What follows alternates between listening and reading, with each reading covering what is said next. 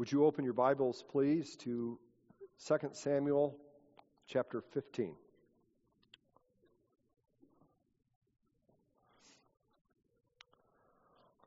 I've bitten off a bit more than I can chew this morning. 5 chapters of text. I hope you got my email on Friday and read through those. 4,200 words as I counted them. I do not have time to cover all of them, but hope that you will at least feel the weight of this word as it intersects with your world and your life.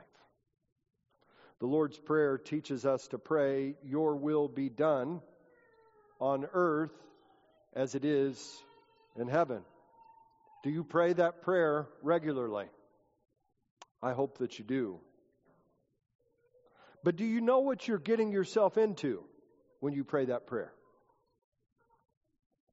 We are often thinking of justice when we pray for God's kingdom to come and for His will to be done on earth as it is in heaven. And this is a well-founded thing to do, for God promises, as we said last week, that He will one day put this world to its rights.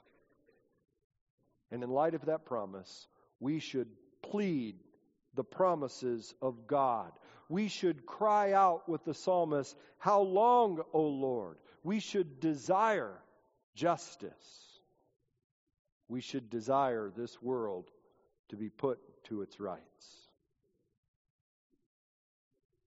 But when did Jesus Himself first pray this prayer? Was it not in the Garden of Gethsemane?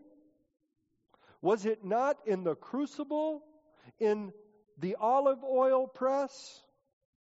"Father," He prayed, "if you are willing, remove this cup from me. Nevertheless, not my will, but yours be done."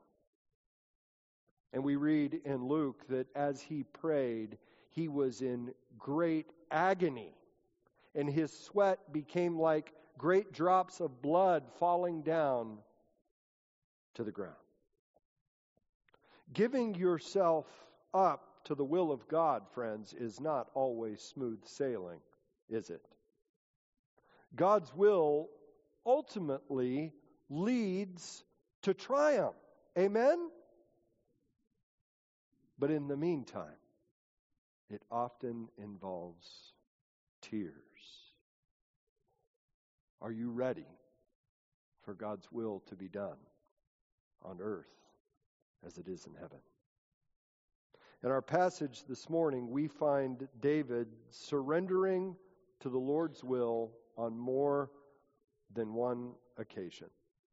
A man who has been marked by so many failures in the previous chapters is now entrusting himself to God.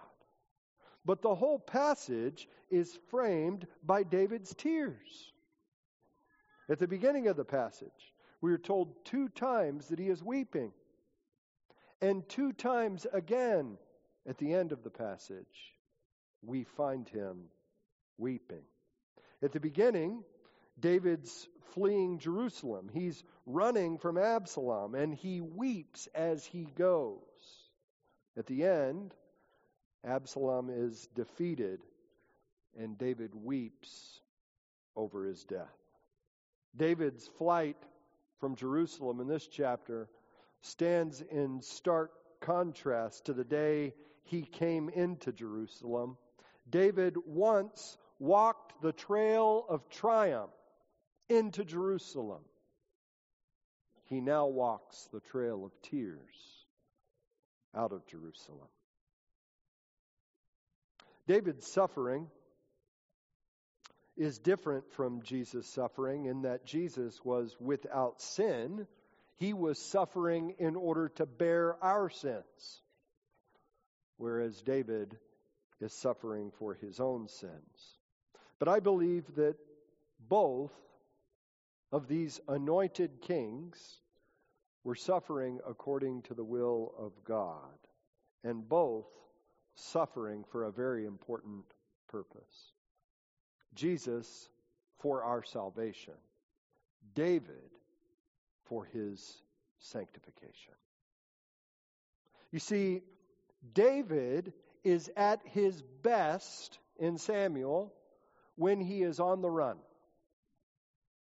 As David ran from Saul, God used that suffering to raise up his king. And now, as he runs from Absalom, God uses his suffering to restore his king. Apparently, friends, the Lord thinks that we grow best in the desert, as counterintuitive as that may seem. He thinks that we grow best even when there is much cause for weeping. So what can we learn about our own growth as we look at the slow progress and growth that David is making in this passage as he flees from Absalom? Paul says that it is God's will for our lives. He tells us what God's will for our lives is. It is our sanctification. My study has led me to see three counterintuitive lessons about God's will for our lives, especially about God's will as we walk the trail of tears. Three lessons that are answers to three questions that we are prone to ask or will be forced to ask as we live our lives in the valley. I will not be reading any one portion of Scripture this morning, but I would invite you to keep your Bibles open and to follow along. We'll be looking at a number of verses together as we trace the story. Let's begin with my first question and answer. Here's the question. Who should we follow when everything is falling apart? And here's the answer. It's safer to follow the weeping one than the winning one. It's safer to follow the weeping one than the winning one. Last week we saw that David was passive with Absalom. Absalom had killed Tamar for raping his sister. Absalom took matters into his own hands because his father David did nothing when Amnon violated Tamar. And he did nothing then again when Absalom killed Amnon. And as Joab feared, this paved the way for Absalom to stage a coup. David's passivity made possible Absalom's conspiracy. We find that conspiracy in the first 12 verses of chapter 15. Then, beginning in verse 13, we trace David's sad flight from Jerusalem. And as we follow this narrative in these beginning verses and chapters, we see a contrast between two kings.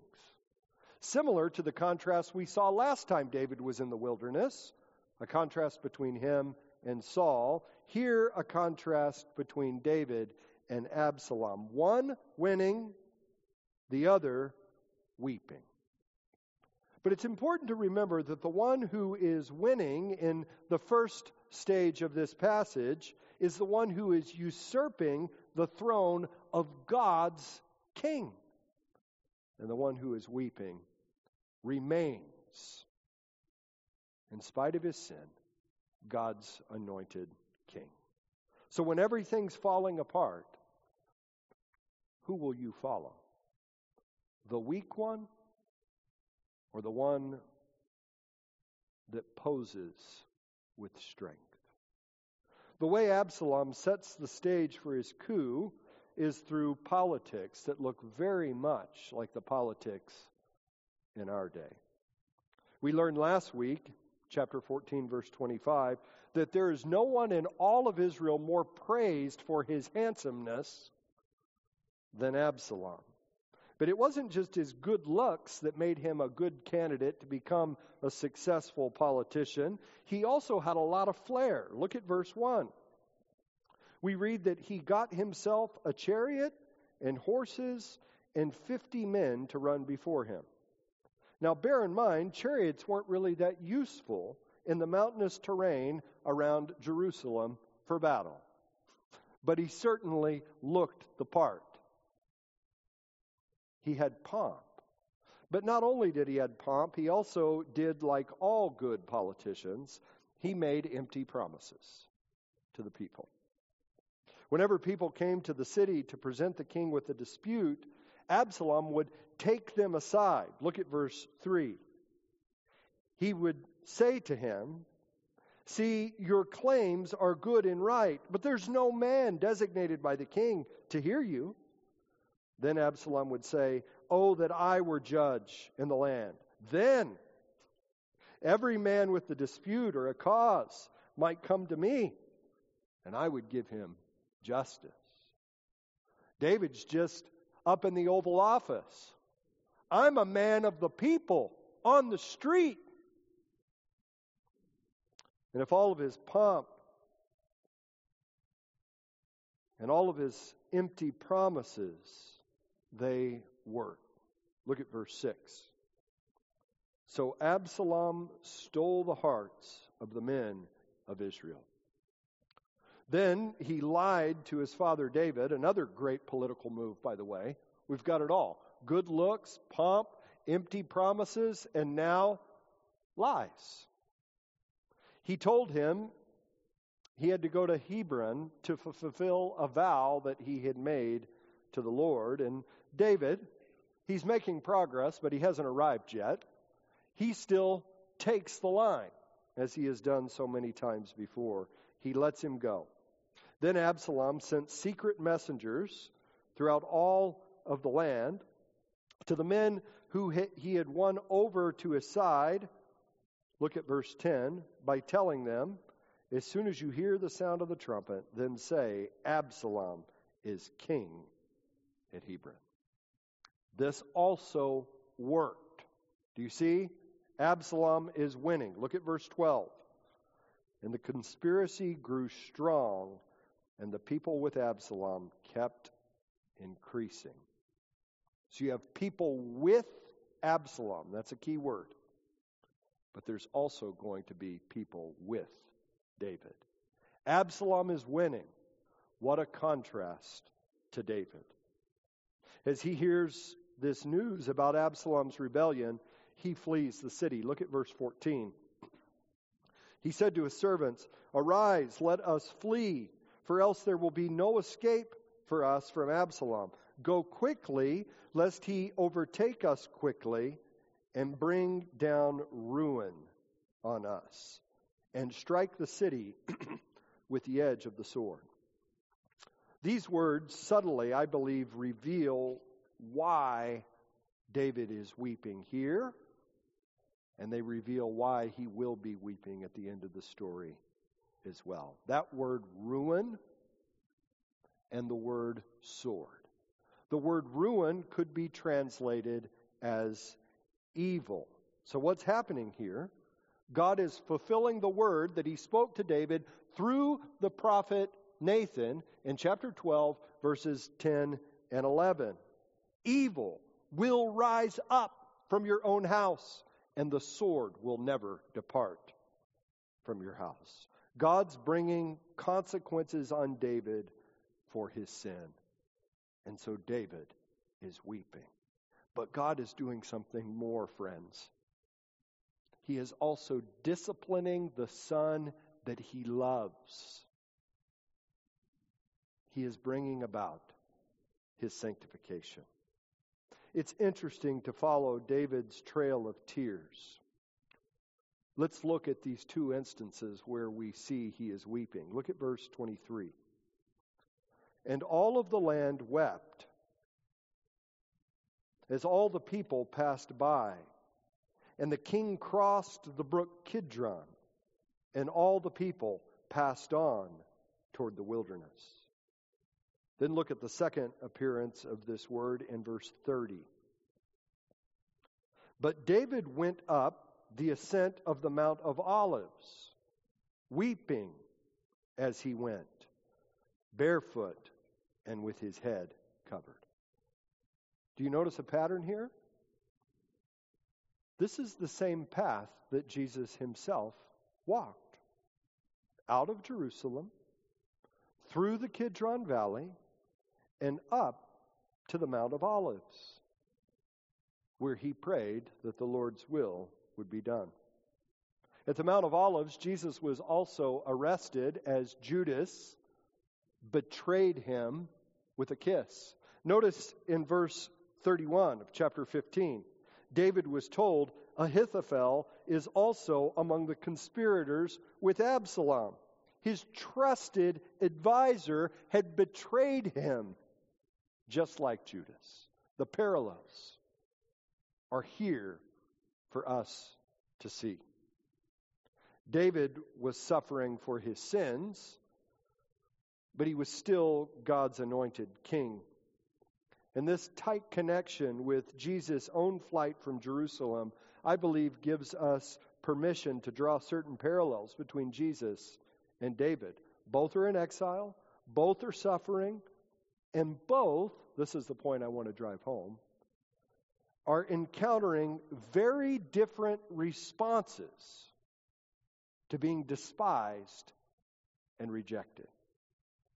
Everything was falling apart. The wheels were coming off. How would the people in David's kingdom respond? Would they follow Absalom, like so many had done in verses 1 to 12? Would they root for the winner? Or would they follow David, the weeping one? As David walks the trail of tears, he encounters 5 people along the way, similar to Jesus, who encountered so many people along the way. Some of them decide at the risk of their lives to follow the weeping one. Some are not willing to take that risk. For the sake of time, I want to highlight simply one from each group. The first one to follow David is Ittai. We see him in verse 19. He's a Gentile who's already in exile from his own country, and David encourages him to stay in Jerusalem so that he won't be a double exile. But in verse 21, look at what Ittai says to David. As the Lord lives, and as my Lord the King lives, wherever my Lord the King shall be, whether for death or for life, there also will your servant be. What does that sound like? This faith of Ittai sounds very much like the faith of another Gentile, Ruth, David's grandmother. Ittai sees that David is the Lord's anointed king, so he will follow him no matter what. We see the same devotion in the next 2 people, Abiathar and Zadok, who are together, and then Hushai. But for the sake of time, I want to move on to somebody who doesn't follow David. The 4th person that David encounters is Ziba. That's in chapter 16, verses 1 to 4. Ziba is Mephibosheth's servant. He comes out to David with gifts, saying that Mephibosheth has betrayed David, who had shown him so much kindness. And he says that he, Ziba, will be loyal to David. Look at verse 4. I pay homage. Let me ever find favor in your sight, my lord the king. But as we'll see later, he's lying. Mephibosheth has not abandoned his loyalty to David. What is Ziba doing? He is doing what so many in the church today do. He is hedging his bets. Notice he never says, like the other 3 before him, I want to follow you, David. No, what he is saying secretly is that if things go well with Absalom, I'll stay with him. If things fall apart with Absalom, I will have gained your favor, and so I will then be able to come over to your side. Fire insurance.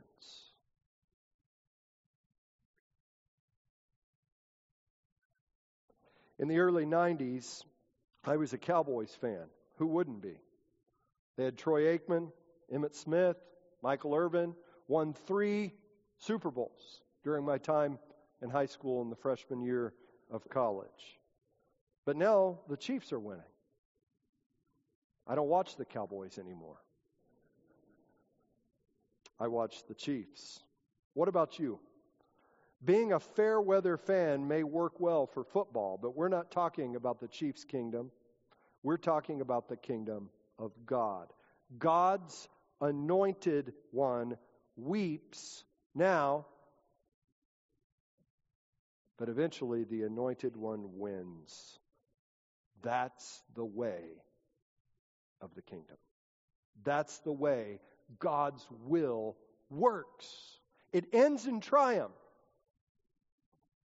but it begins with tears. Jesus took up a cross and he calls all who would follow him to identify with his suffering, to take up their cross and to follow him. Each of the men who followed David followed him at great cost, but they believed that he was God's man, and they would be safer with the weeping one than they would be with the one who was winning at that time. And they were right. What about you? Are you willing to endure God's will of suffering now as you wait for Christ's future victory? Now let's move on to my second question. How do we trust the Lord when we're facing trouble? So who do we follow when things are falling apart? But who do we trust, and how do we trust specifically when we're facing trouble? Here's the answer. Trusting the Lord involves prayer and action. Prayer and action. David is clearly in trouble, and he's given many opportunities as he walks this path to do like Absalom has done, to take matters into his own hands. When he encounters Abiathar and Zadok in chapter 15, verse 24, they brought the ark with them. Remember when we saw the ark earlier in 1 Samuel chapters 4 to 6? They were trying to use the ark to secure God's favor. But how does David respond? He says, take the ark back to Jerusalem because that's where the Lord ordained that it would remain. In verse 28, he says, verse 25 and 26, he says, carry the ark of God back into the city. If I find favor in the eyes of the Lord, he will bring me back and let me see both it and his dwelling place. But if he says, I have no pleasure in you, behold, here I am, let him do to me what seems good to him. David is trusting himself to the Lord. But notice, he doesn't stop there. In verse 28, he tells Zadok to go back into the city with his 2 sons. He says, see, I will wait at the fords of the wilderness until word comes from you to inform me. What's going on here? He's trusting the Lord. Whatever the Lord thinks is best, I'll go with that. I'm not going to try to manipulate God. But then what does he do? He sends these 2 priests back into Jerusalem as spies. He's trusting God and he's taking action. We see something similar when David encounters Hushai. In verse 31, David hears that Ahithophel is among the conspirators with Absalom. And what does David do? He prays, O Lord, please turn the counsel of Ahithophel into foolishness. So trusting the Lord involves prayer. But notice, he doesn't stop with praying. As he gets up to the top of the Mount of Olives, verse 32, he encounters Hushai. And Hushai also wants to follow after David. But David has the wherewithal to see, I just prayed that the Lord would thwart the plans of Ahithophel, and now Hushai's here. Maybe that's an answer to my prayer. And so what he does is he sends Hushai back to Jerusalem to also serve as a spy. He trusts God, but he also takes action. This is not a contradiction, and it is a lesson for us when we are in trouble. It's actually not uncommon for the Lord to answer our prayers through our actions. And that's what God does in the many verses that follow. The first part of chapter 16, David trusts God, he prays, and he comes up with a plan. Then beginning in chapter 16, verse 15, all the way through chapter 18, verse 18, all the way through there, that plan is put into place, and we see the Lord answering the prayer through the plan. When Absalom comes to Jerusalem, he already has Ahithophel with him. I'm just going to try to briefly show you how this works. But he also meets Hushai. And Hushai convinces him that he's on the Lord's side. That's in verses 16 to 19. So Absalom, now he has two counselors. And he seeks the counsel of both. First, Ahithophel, then Hushai. Ahithophel, chapter 16, verses 20 to 23, gives his first piece of advice. He tells Absalom to go into his father's concubines. This will make the breach between David and Absalom complete. Then beginning in chapter 17, he gives him military advice. I want you to catch what his advice is. It's really simple, really simple. His advice is to put together a relatively small army and to strike quickly. That's verse 1. Then he says, Absalom's not to lead the charge. Ahithophel, I will go out in the front. Then thirdly, he tells him to aim mainly for David, to kill as few people as possible so that they could bring as many of the people back to them as possible. That's Ahithophel's counsel. Hushai, his advice is the exact opposite. He says, let's wait a little while and put together a bigger army. He says, Absalom, you should most certainly lead the charge so that you can get the glory. And let's go ahead and kill as many people as possible. What counsel was taken? Let's look at verse 4. We read, the advice of Ahithophel seemed right in the eyes of Absalom and all the elders. Then in verse 14, after Hushai speaks, we read, and Absalom and all of the men of Israel said, the counsel of Hushai the Archite is better than the counsel of Ahithophel. Why? For the Lord had ordained to defeat the good counsel of Ahithophel, so that the Lord might bring harm upon Absalom. In other words, the Lord's will was to bring down the traitor Ahithophel and to bring down the rebel Absalom. But get this, the Lord used David's prayer and then David's plan to accomplish that purpose. I want you to notice something else here that I find extremely interesting. Earlier in chapter 16, verse 23, after Ahithophel gives his counsel, we read, now in those days the counsel that Ahithophel gave was as if one consulted the word of God.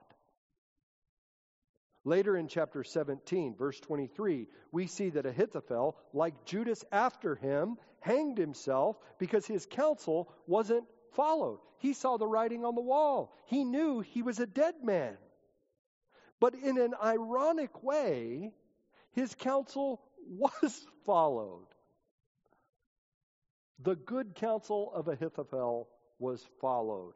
and it was like the word of God. Sure, Absalom rejected the counsel, but get this, Hushai used it. Hushai used Ahithophel's counsel. He simply used it for the other team. Hushai put Ahithophel's plan into play for David's army. They struck quick.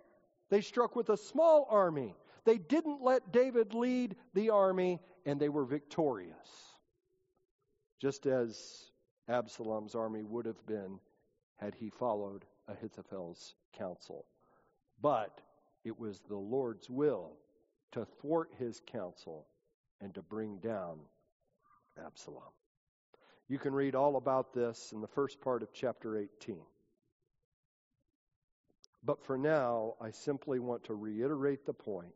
When we're in trouble, the way we trust the Lord is to pray, but it can also involve human action. Maybe you're here this morning and you're facing financial troubles. Pray. May that be the first thing that you do. Pray early and pray often. But you may also look for ways to cut spending, or maybe to increase your earning, or to seek the wise counsel of somebody that can help you in the situation, the trouble that you find yourself in. Suppose that you were here this morning and you were struggling with sexual sin. By all means, pray early and often. But you may also want to join that men's group that Jim Logan mentioned at the members' meeting on Sunday night, or some other type of group. You may also want to seek out the counsel of one of your pastors or your small group leader. I could multiply answers, but you get the point. The point I am making is not, please hear me, God helps those who help themselves. It's simply to say that God often uses human means to get His work done. How will you grow in sanctification in times of trouble? Paul says this, work out your own salvation, not your justification, but the overall process of sanctification. Work out your own salvation with fear and with trembling, for it is He, God, who works in you both to will and to do according to His good pleasure. Now for our final question. How should we respond to the Lord's judgment? There's nothing that is much more troubling to our minds than the reality of God's judgment. How should we respond? And here's the answer. It's right to rejoice in justice and to long for mercy. It's right to rejoice in justice and to long for mercy. Earlier I mentioned that when David was in trouble, he prayed. He prayed that God would thwart the counsel of Ahithophel. But we know, as Amy told us earlier in the service, that was not the only prayer that he prayed as he ran from Absalom. Psalm 3 records another prayer that David made on that day. He prayed, "Arise, O Lord, save me, O my God. For you strike all my enemies on the cheek. You break the teeth of the wicked. Salvation belongs to the Lord. Your blessing be on your people." In the battle with Absalom and his army, God answered this prayer. God saved David from his enemy. God struck Absalom on the cheek. He broke the teeth out of his mouth. David prayed for justice, but he didn't want the prayer to be answered in this way. He didn't want Absalom to die. He gave instructions for the battle in chapter 18, verse 5. He told Joab to deal gently for my sake with the young man Absalom. He wanted justice in Psalm 3. He wanted justice for Ahithophel, but he also wanted mercy for his son. But as we know, his counsel will not be effective, for it was the Lord's will to bring harm upon Absalom, and that's what happened. Joab, as usual, didn't follow instructions very well. When he had the chance to spare Absalom's life, he took his life. There was a man who found Absalom hanging in a tree by his beautiful hair, ironically. And that man reminded Absalom of David's instructions, but Joab didn't hear them. We read in verses 14 and 15 of chapter 18. Joab said, "I will not waste time like this with you." And he took 3 javelins in his hand and thrust them into the heart of Absalom while he was still alive in the oak. And 10 young men, Joab's armor bearers, surrounded Absalom and struck him and killed him. Beginning in verse 19 through the end of the chapter, it's this long story of how the news of the battle came to David. 2 people made a report. The first is Ahimaaz. That's in verse 28. As he reports to David, he says this. I want you to notice the language. "Blessed be the Lord your God, who has delivered up the men who raised their hand against the Lord, my king." In other words, the Lord has answered your prayers, David. But he didn't tell him that Absalom had been killed. The next messenger does, the Cushite. When he arrives with the news, he says in verse 31, "Good news for my lord the king, for the Lord has delivered you this day from the hand of all those who rose up against you." Again, the Lord has answered your prayer, David. But David presses like he did before. What about the young man, Absalom? To which the Cushite gives the right answer.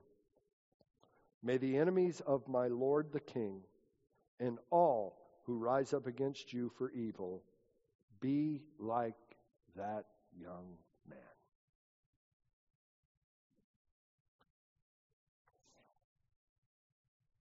David did not see this as good news. In verse 33 we read, "And the king was deeply moved and went into the chamber over the gate and wept.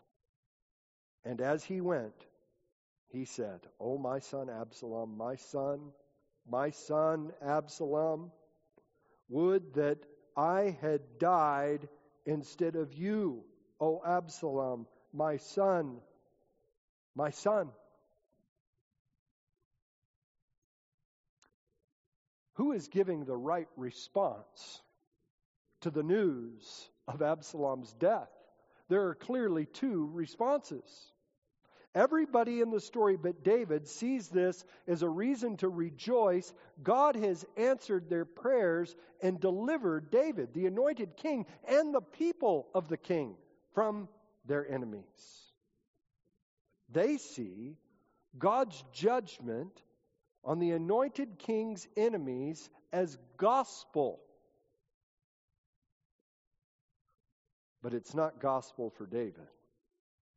He started out weeping, and now as the story ends, we find him weeping again.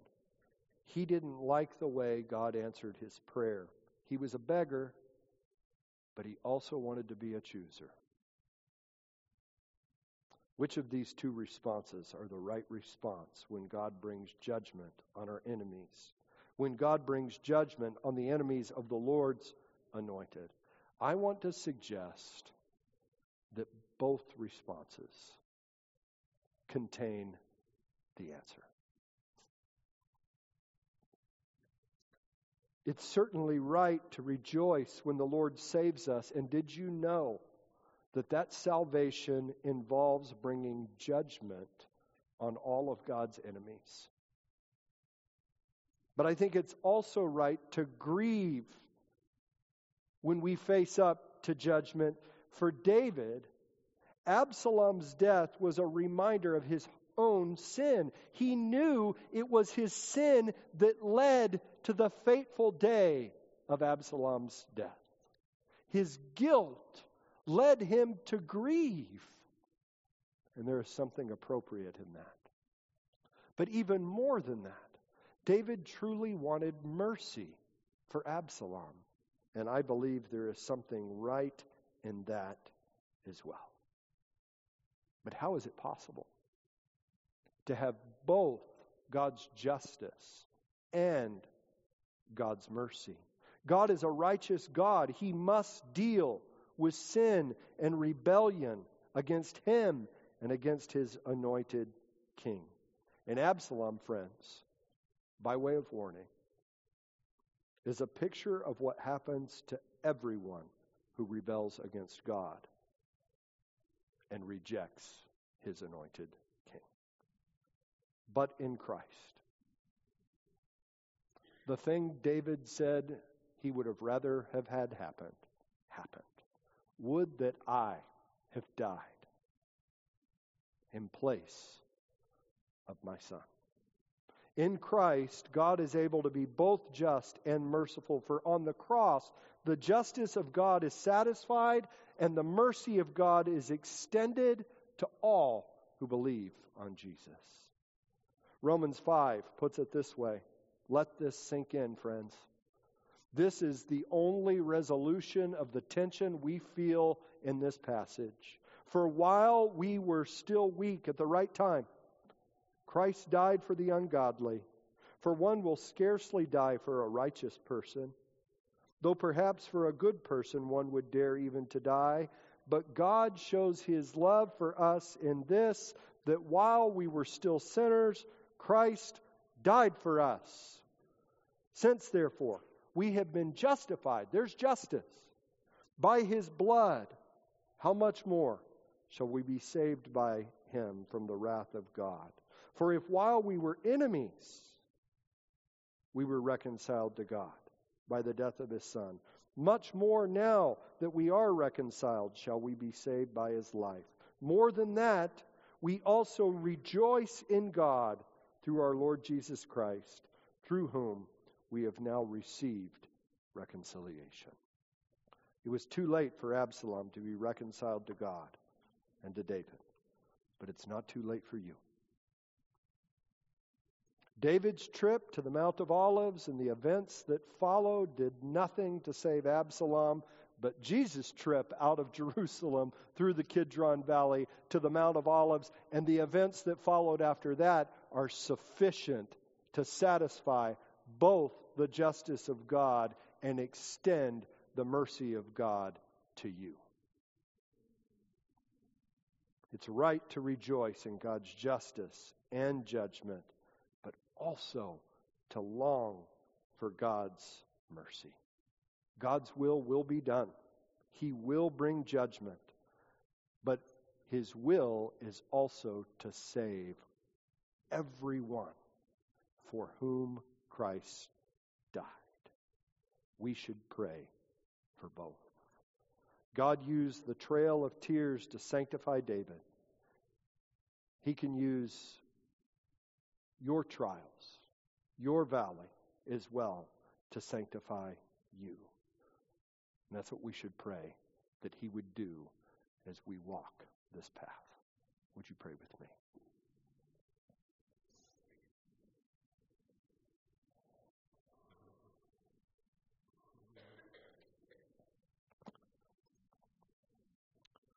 Father, as the hymn that we sang earlier said, behind a frowning providence, you hide your smiling face. Father, I pray that you would help us to pray for your will to be done, looking forward to the time when all things will be made right, but that you would also help us to have your right perspective on the suffering and the difficulties in this life as we wait for that day. We pray in Jesus' name. Amen. Please stand and sing with us as we remind each other that God is our hope in times of trouble.